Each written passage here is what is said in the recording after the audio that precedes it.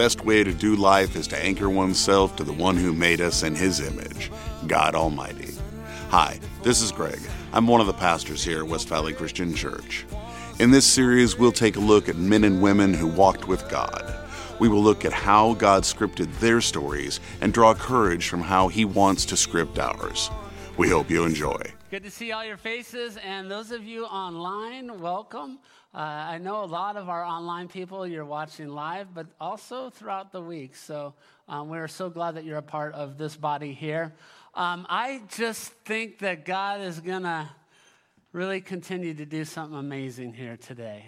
This morning, first service, there were some really neat things that happened, and I believe that our God is big enough to make things happen again. Amen? And part of that is that we just don't take for granted the fact that we're sitting in a purple seat this morning. And I don't take that for granted. I am so grateful that you're here, that you've made this choice to trust us as your church. And so we anticipate what God is going to do. Amen? And so we're going through a series called They Walked with God.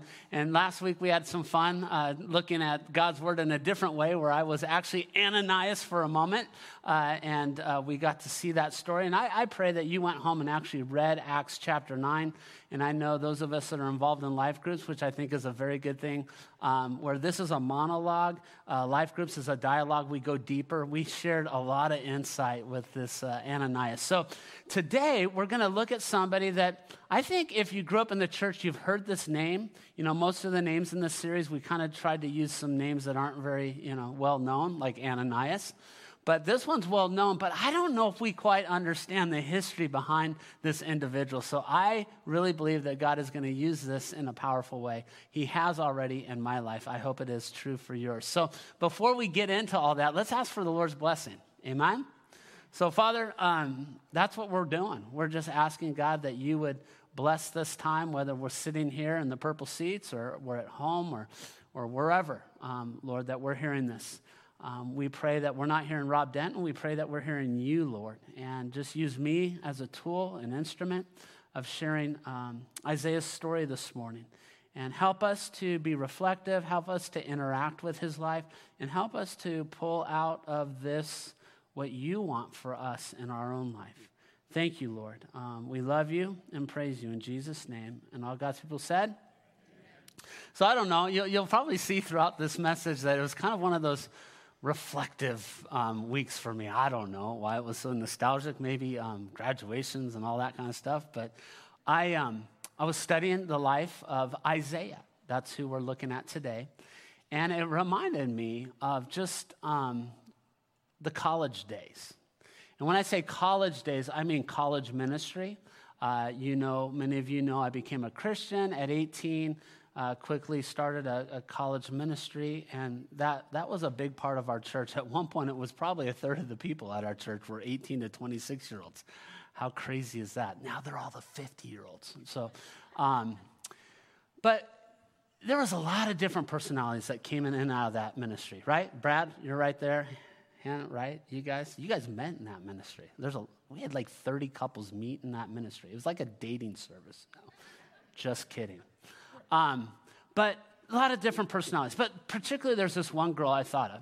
And really strong Christian, loved the Lord, but her brother wanted nothing to do with the Lord, all right? And so she would always invite him, and eventually he started coming around. And he would make it known that he didn't want to be there, like some of you that are here today. No. But teasing. But the thing about him was he was very tall, really skinny, shaved head. I think he had some tattoos. He was what they called back in the day a punker, with that music and that kind of stuff. And then there's some habits that you kind of had, and there was kind of groups of people that you hung out with that maybe weren't God honoring. So this is where he comes from. But he would show up, and that's good, right? Whether he had bad intentions or not, he was there. And so he would show up, and he'd make it known, and make it uncomfortable. But as he came more often, he at least got closer into the group, right? He wasn't the guy sitting way over in the corner. And then over time, we would have retreats. Our college group, we did river rafting retreats. We did snow skiing retreats. We did just you name it, all kinds of beach retreats was a big thing. So this particular beach retreat that I remembered, he signed up for. I was shocked that he would go want to spend a weekend with Christians. And we're at Emeraldwood, up in Ventura, and we have all the tents, and we're doing all the camping, and we have the speaker and the worship and the fire. But he would not even be close to the group. He was just off to himself. God got him. I don't want to get into the whole story, but eventually, coming around us long enough, we wore him out. No. He gave his life to the Lord, baptized him. And then I don't know the time frame. I don't know if it's 6 months, 1 year, 2 years. I don't remember that. But I know that we were signing up a team to go to Red Mesa, Arizona for a missions trip. We were going to go to an Indian reservation, and we were going to build a house ground up. He signed up. I was blown away. But then I knew that the living conditions for that week was going to be 2-man tents. Guess who I put with him to be his tent mate? This guy. And I mean, I was scared. He was scared. It was just this little, barely 2-man tent. But we got to spend a week together, helping build a house, playing with some kids. And I want to tell you, I saw a different guy. He's given his life to the Lord. He's playing with kids, but he was this kind of guy.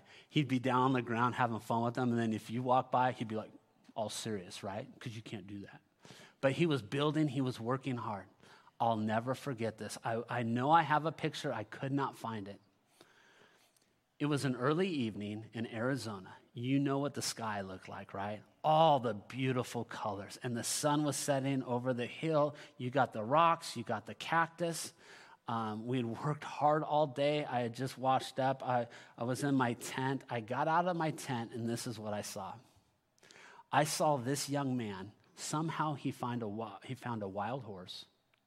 He got on top of it. He had a cowboy hat on. And I see him amongst this setting. And it was like yesterday. I was like, God, you are in the business of changing lives. Punker turned cowboy. Lost turned found. Shut down turned open. And I want to tell you, God was in the business of changing that man's life. And he's in the business of changing lives still today. Amen? Our God has not given up on us, even though we may have given up on ourselves. And today, as we look at the life of Isaiah, we are going to look at a man that had a life-changing moment. And I pray that we draw courage from his story. So let's jump right into it. If you're taking notes, number 1, write this down, Isaiah, okay? Isaiah. And I want you to get to the book of Isaiah. You could probably open up to Isaiah chapter 6. We'll get there in just a moment. But I want to give you some background. Isaiah is a prophet of God. And here's what I want to do, and I'm trying to be more and more sensitive of this, because although this room is filled with many Christ followers, which I say amen to it, and we need to be here at church, we need to be sitting on the battery, we need to be encouraged, we got our rear ends kicked maybe this week, maybe we're feeling a little depleted, maybe we're rejoicing, we need to be with the saints, amen? We need to be with each other, and we need to be rejoicing, that's the church. But here's where my heart is. I want also in this room, I want a bunch of people that are from out there in the world that have no clue who Jesus Christ is, and they have no idea why they came here this morning, or why they tuned in online, but they're going to hear the message of God, amen? And so part of it is we preachers, we speak Christianese sometimes. We use all these big words and we make all these assumptions. So when I say Isaiah is a prophet of God, I want to clarify what that means. In the Old Testament, God used prophets and priests, right? So what's the difference between a prophet and a priest? A priest, kind of like today, represents the people to God. Right? So you go to the priest, and then the priest represents the people and speaks to God on behalf of the people. A prophet represents God to the people. Does that make sense? That's the difference. So a prophet hears from God, and then God expects the prophet to speak to the people. And so Isaiah is a prophet of God. Isaiah comes from an aristocratic family, high society, kind of the royal family. Most of his time, and we're not going to get into this, but most of his ministry was spent in the kingdom of Judah. And these people, just like all God's people, the Israelites, they were very cyclical in their faith, maybe like us today. They were hot one moment, they were cold the next. They were following God at one moment, and then they were shaking their fist at God the next moment, going, why are you doing this to us? Can you relate to that?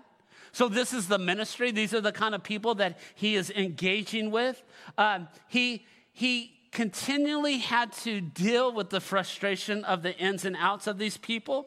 Isaiah was the most quoted. Did you know that? Isaiah is the most quoted prophet in the New Testament. As a matter of fact, Jesus Christ himself quotes Isaiah. Did you know that? So this is the guy that we're talking about. He lived during political insanity. I think there were 6 kings assassinated during his time in 25 years. He pronounced all sorts of things. If you read the book that he wrote, Isaiah, you're going to see that he pronounced God's judgment, Israel's blindness, among the things. He's the one that lets us know about how Satan fell. He talked about God's grace, God's mercy. He called for a turnaround, repentance. He pointed to Jesus, especially if you read Isaiah chapter 53, the suffering servant, pointing all to Jesus and what he's going to do. He talked about hope for the people. And so this is the guy that we're studying today, but he wasn't always that guy. So let's read Isaiah chapter 6, verse 1 through 4. And I'm a very visual person, so maybe you could read along with us, or maybe you close your eyes and you just picture what's being said here. Verse 1, chapter 6, Isaiah. In the year that King Uzziah died, I saw the Lord, high and exalted, seated on a throne, and the train of his robe filled the temple. Above him were seraphim, each with 6 wings. 2 wings that covered their face, 2 wings that covered their feet, and 2 that they were flying with. And they were calling all around to each other, holy, holy, holy is the Lord Almighty. The whole earth is full of his glory. Church, can we read that last line together? Holy, holy, holy is the Lord Almighty. The whole earth is full of his glory. One more time. Holy, holy, holy is the Lord Almighty. The whole earth is full of his glory. Now, church, that is powerful. And in verse 4, it says, at the sound of their voices, the doorpost and the threshold shook, and the temple was filled with what, church? It's filled with smoke. If you're taking notes, write this down. Number 2, God's holy. God's holy. See, this was just another day for Isaiah. It would not have been unusual for him to go to the temple and to go worship God. And that's what I think that's what he was doing. And that was what his expectation was, because he was only expecting what happened every time he went to the temple, right? The same old. Maybe like some of us with church, right? It's like, all right, the alarm goes off. Oh yeah, it's Sunday, I got to go to church. And then we go take our shower, I hope. At least brush your teeth. You know, you get over here and you're looking forward to meeting certain people that you like to see. Or maybe you're that person who's like, I just got to get in there and hide. I don't want to talk to anybody. Or maybe you're the one that wants the old-fashioned glazed donut. So you're going to get here early and make sure you get that one. I don't know what your expectations are. Then you come in here and you're like, man, I'm gonna be in here for an hour. And then I could check that box, right? And a lot of times maybe our expectation is just that, the same old. And I'm not saying that's bad. I'm saying that's probably real for a lot of us. Depends on the Sunday. That could be real for me, right? It's like, okay, we got to we'll go do this. But here's what I love about this story. And here's what I love about us. You read this story, and it's not the same old day at the temple, is it? Is it, church? Like, this is a different time. His expectations were the same. It was going to be the same old day, but he's there, and now he sees this angel with how many wings? 6 wings, 2 covering its face, 2 covering its feet, and 2 so it could fly. I don't know if that's how it did it or this or whatever. That was kind of weird. Anyways, and then he sees God. It's kind of like the burning bush moment for Moses. Isaiah gets to see something most people don't get to see. He gets to experience something most people don't get to experience. And that leads me to this question. Have you ever experienced the unexpected with God? Have you and out of the box with God? And like an example might be like you come in that same old, and you're like, it doesn't mean you have a bad heart. You're just like, here I am, all right? And I'm going to listen to God's word. I'm going to worship. I'm going to do all those things.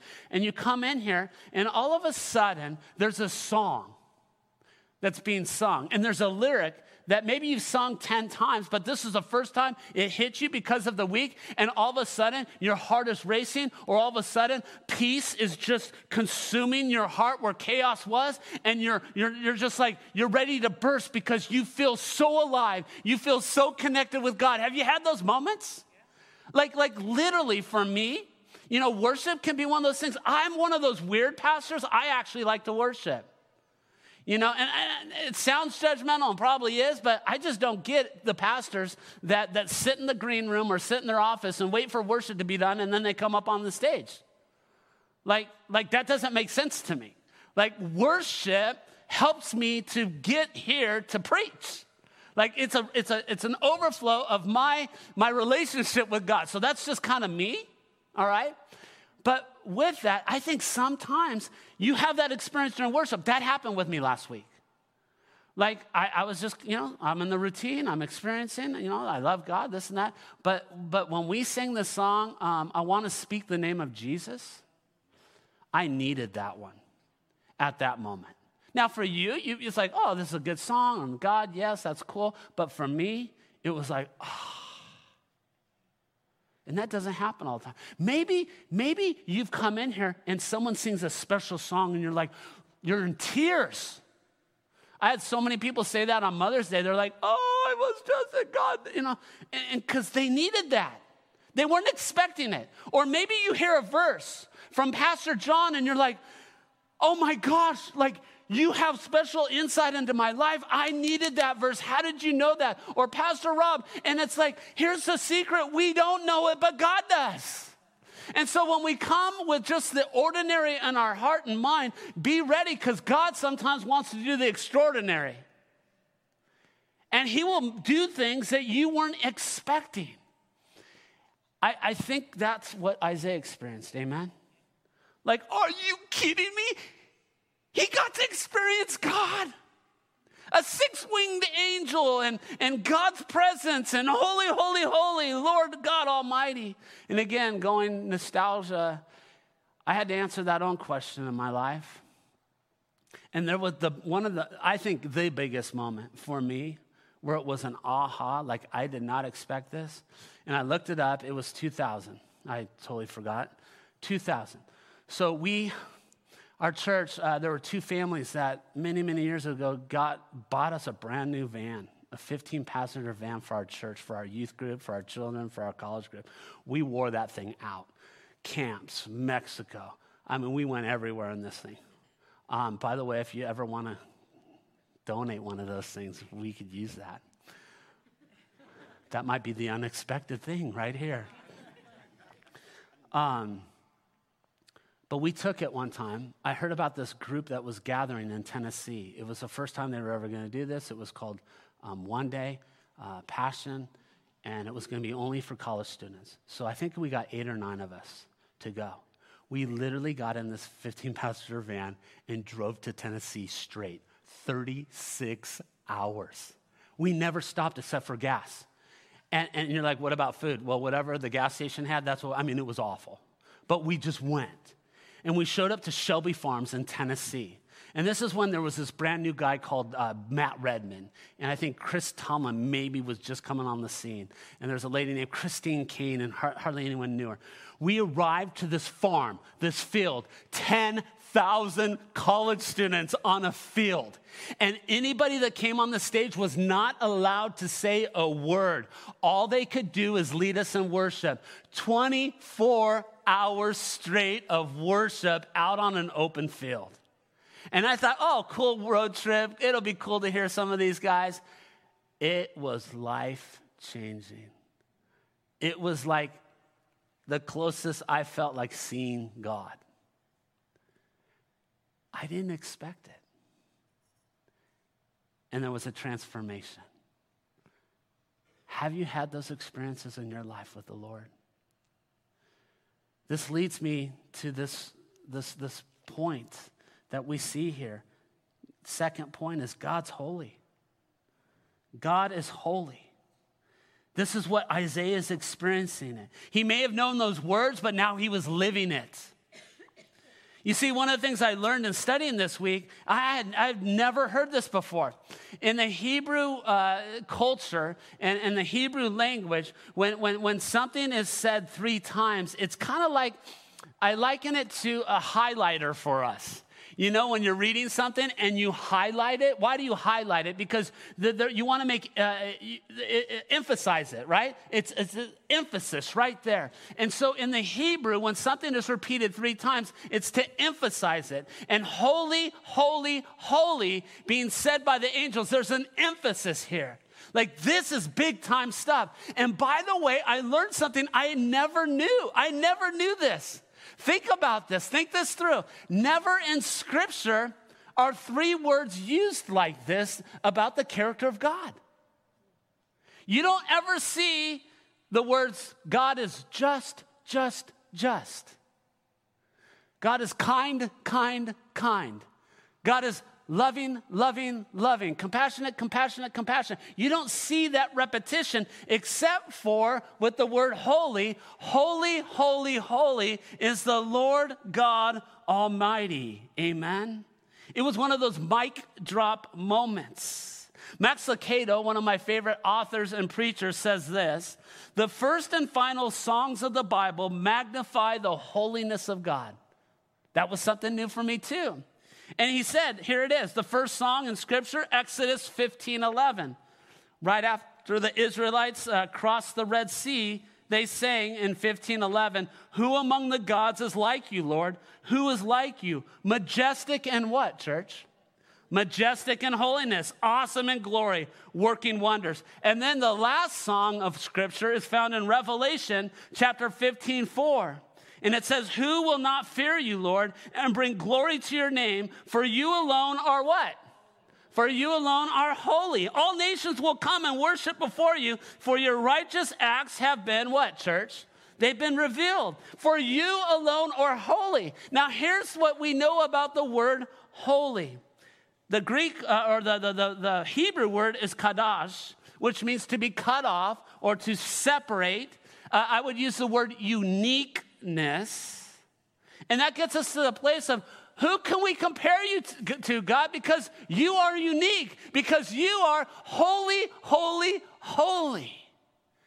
And I know that seems Christianese and it seems so far off. Like, what does that mean for me in 2023? What it means is there's only one God and you're not him. There's only one God. It's not universalism where all roads lead to all kinds of gods. You pick which one you want. It's not hometown buffet God. There's one God, and he is unique, and you're not him. And because of that, honestly, that should cause us to be in awe. That should bring us to our knees if we truly understand what it means for God to be holy. There's so many scriptures, especially in Psalms, where David wrestled with this. He really tried to wrap his head around this. And honestly, as I share this with you, can I just tell you, it's easier said than done, amen? Like some of you naturally get this. Some of us, we really have to work at this. What Pastor Rob is saying is true, but I don't know how that translates into my life. And David wrestled with that. And yet here's some things that David said in Psalms 89:6. For who in the skies above can compare with the Lord? Like he processed all, like who? Everybody that I know, even the kings and all those in authority, who in the skies above can compare with the Lord? Who is like the Lord among the heavenly beings? Even outside of what I can see on this earth, who up there could even compare to God? Isaiah chapter 40, verse 18, with whom then will you compare God? To what image will you liken him to? Isaiah 40, 25, to whom will you compare me? Or who is my equal, says God? Isaiah 46, 9 through 11. Remember the former things, those of long ago. I am God, and there is no other. I am God, and there's none like me. I make known the ends from the beginning, from ancient times, what is still to come. I say my purpose will stand, and I will do all that I please. From the east I summon the birds of prey, from a far off land, a man to fulfill my purpose.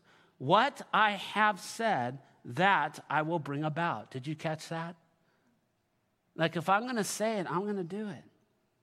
What I have planned, that I will do. You see, God is holy, my friends. He's holy, holy, holy. And that's amazing. Amen. Max Lucado said this. I love this line. This is like worthy of taking a picture of. Unlike the potter who takes something and reshapes it, God took nothing and created something. Did you catch that? Unlike the potter who takes something and reshapes it, God took nothing and created something. And Isaiah's response is, and what he's hearing from the angels, holy, holy, holy. And then this leads me to this question. What was Isaiah's response then to God's holiness? Well, read Isaiah 6:5. Let's read this together. Are you ready? Isaiah's response is this. Woe to me, I cried. I am ruined, for I am a man of unclean lips, and I live among a people of unclean lips. And my eyes have seen the King, the Lord Almighty. Church, prophet, came from royalty, had all kinds of power. The unexpected happened during this worship time in the temple. And this strong, powerful man's response is what? Woe to me. I am ruined, for I am a man of unclean lips. My third point of the message from this story today is humble. Humble.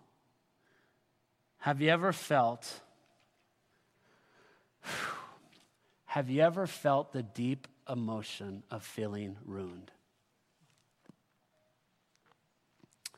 I haven't scanned today like I did the first service. First service, literally, just as I was saying those words, 3-4 people that I had met with that week were sitting in the service. And those words were on their lips in different ways. And actually now, as I'm looking through here, the same is true in this room with people just I've met with just this week or talked on the phone with.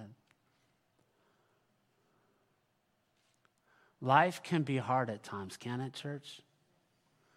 Life could actually suck at times, can it, church? It could be confusing.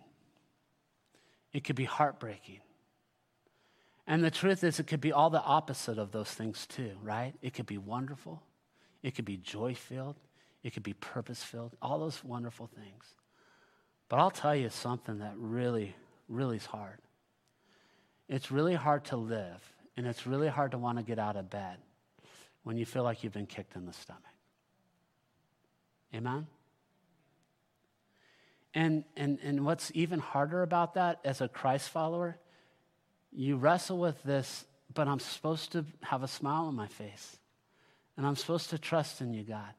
And I'm supposed to, and we fill in all these blanks. And then we condemn ourselves because we aren't all those things that we're supposed to be as a Christ follower. And as your pastor and shepherd, I want to tell you, it's human to feel all those negative emotions. It doesn't make us a bad person. And God doesn't push us aside saying, get your attitude in check and then come see me again. I think our God understands why we're confused. I think our God understands why we may be angry. I think our God understands why we may be hurt. Physical pain is awful. Emotional pain is awful. Spiritual pain is awful. Can we agree on all that? And the feeling of feeling ruined, that breaks my heart. It really breaks my heart. It breaks my heart for you that feels that. And I wish I could just go in there and just push a button or flip a switch. And if I'm honest, in some cases, I wish I could just switch lives and just say, here, you just. But can I also be honest? Some of you don't want to switch lives with me. Because what you think I'm living might not be all that it's cracked up to be that you think you're missing out on. And vice versa. Someone, when I was talking literally this week, said, man, I just wish I had a Facebook life.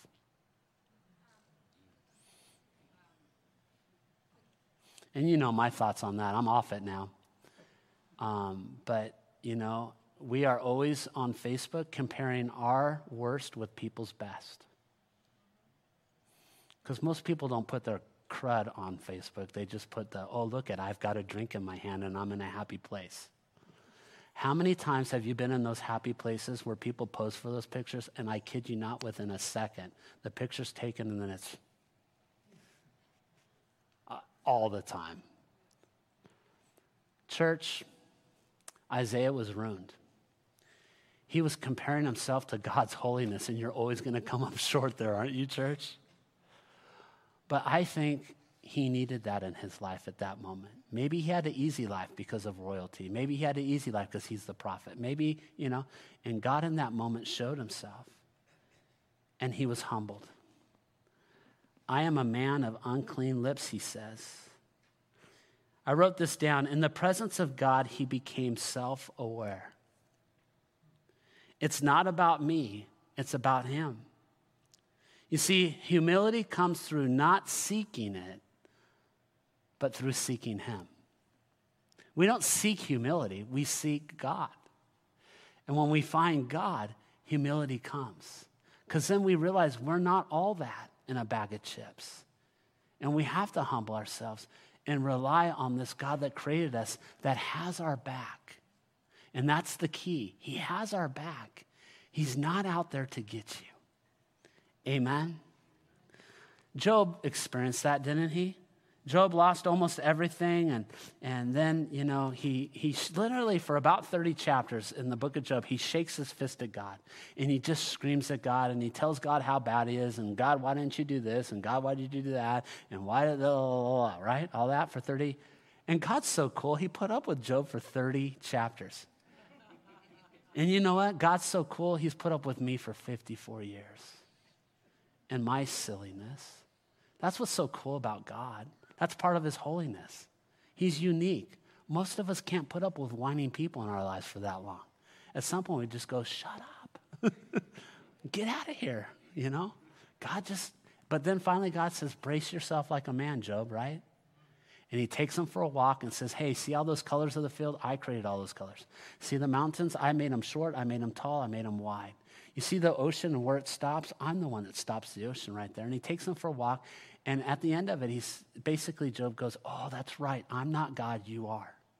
And then he writes in Job chapter 42, my ears have heard of you, but now my eyes have seen you. Therefore, I despise myself and repent in dust and ashes. You see, I think there's something beautiful about the holiness of God. When we sit in his presence and recognize his holiness, it brings reality and perspective to us. And we don't own all the things that we own and that we think we're in control of. We realize, that's right, I'm not God. I'm just me, but he and I got this together. Amen? Micah, his contemporary prophet, says, he has shown you, O mortal, what is good. And what does the Lord require of you? Here it is. To act justly, to love mercy, and to what? Walk humbly. Max Lucado says it this way: God's holiness silences human boasting. God's holiness silences human boasting. And so look what happens next. This is what happens next. In Isaiah chapter 6:6, then one of the seraphim flew to me. After I said, woe is me, after I've said I'm ruined, with a live coal in his hand, which he had taken from the tongs from the altar. With it he touched my mouth and said, see, this has touched your lips. Your guilt is taken away and your sin is atoned for. Then I heard the voice of the Lord saying, whom shall I send and who will go for us? And I said, here I am, Lord. Here I am, Lord. Send me. Church, listen to this. Just within seconds, he goes from woe is me, and I'm a man of unclean lips, and I'm ruined, and he has this experience where he gets grace. He wouldn't even know what grace is. At best, he would think of mercy, but that wouldn't even be in this moment. And God gives him what he needs. God gives him forgiveness. God gives him grace. He gives him beyond what he expected in that moment. And he's overwhelmed from this feeling of I'm a piece of garbage to now God has got me. And I want that for you today. I don't want anyone walking out of here thinking that you're less than. Anyone walking out of here thinking that you're ruined, thinking that you have sinned so bad that God doesn't care about you. That's the message the evil one wants. But God says, I love you. I love you. You may have those feelings, but I love you. And I'll tell you why I love you. I didn't put coal on your lips. I sent my son, Jesus Christ, and he died on the cross for you. So you have the forgiveness of sins and the gift of the Holy Spirit and life eternal. None of us did anything to deserve that. All of us have been forgiven. You may feel ruined, but you're not ruined. Thank you, Jesus. Thank you, Jesus. And so that leads to the fourth point of God's grace. God's grace. Then I heard the voice, whom shall I send? And I will go. That leads us to the last point. Yes, Lord. He's like, man, this has really helped give me perspective. God, I'm not, but you are. So let's go. Church, that's me. I probably feel less than more than you would ever imagine. And I hate saying that to you.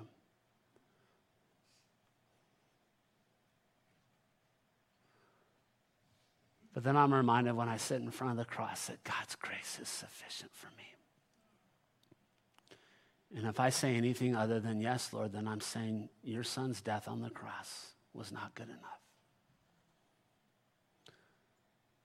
Will you say yes, Lord? You can't until you have that face-to-face experience with God, hopefully on a daily.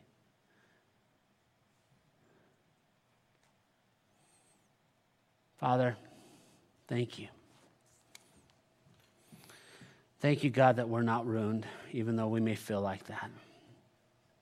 And God, thank you for touching our lives, not with coal, but with Jesus. And God, may our response be yes. Just like Isaiah, who went on to do so much for you and had a front row seat. I pray that all of us in this room would experience that too. In Jesus' name. Thank you for listening. For more information, please visit us at wvcch.org, or you can join us live in one of our Sunday services. Have a great day.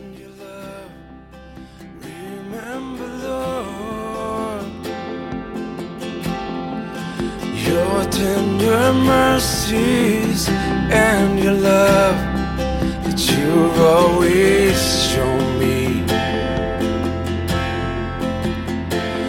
You forget all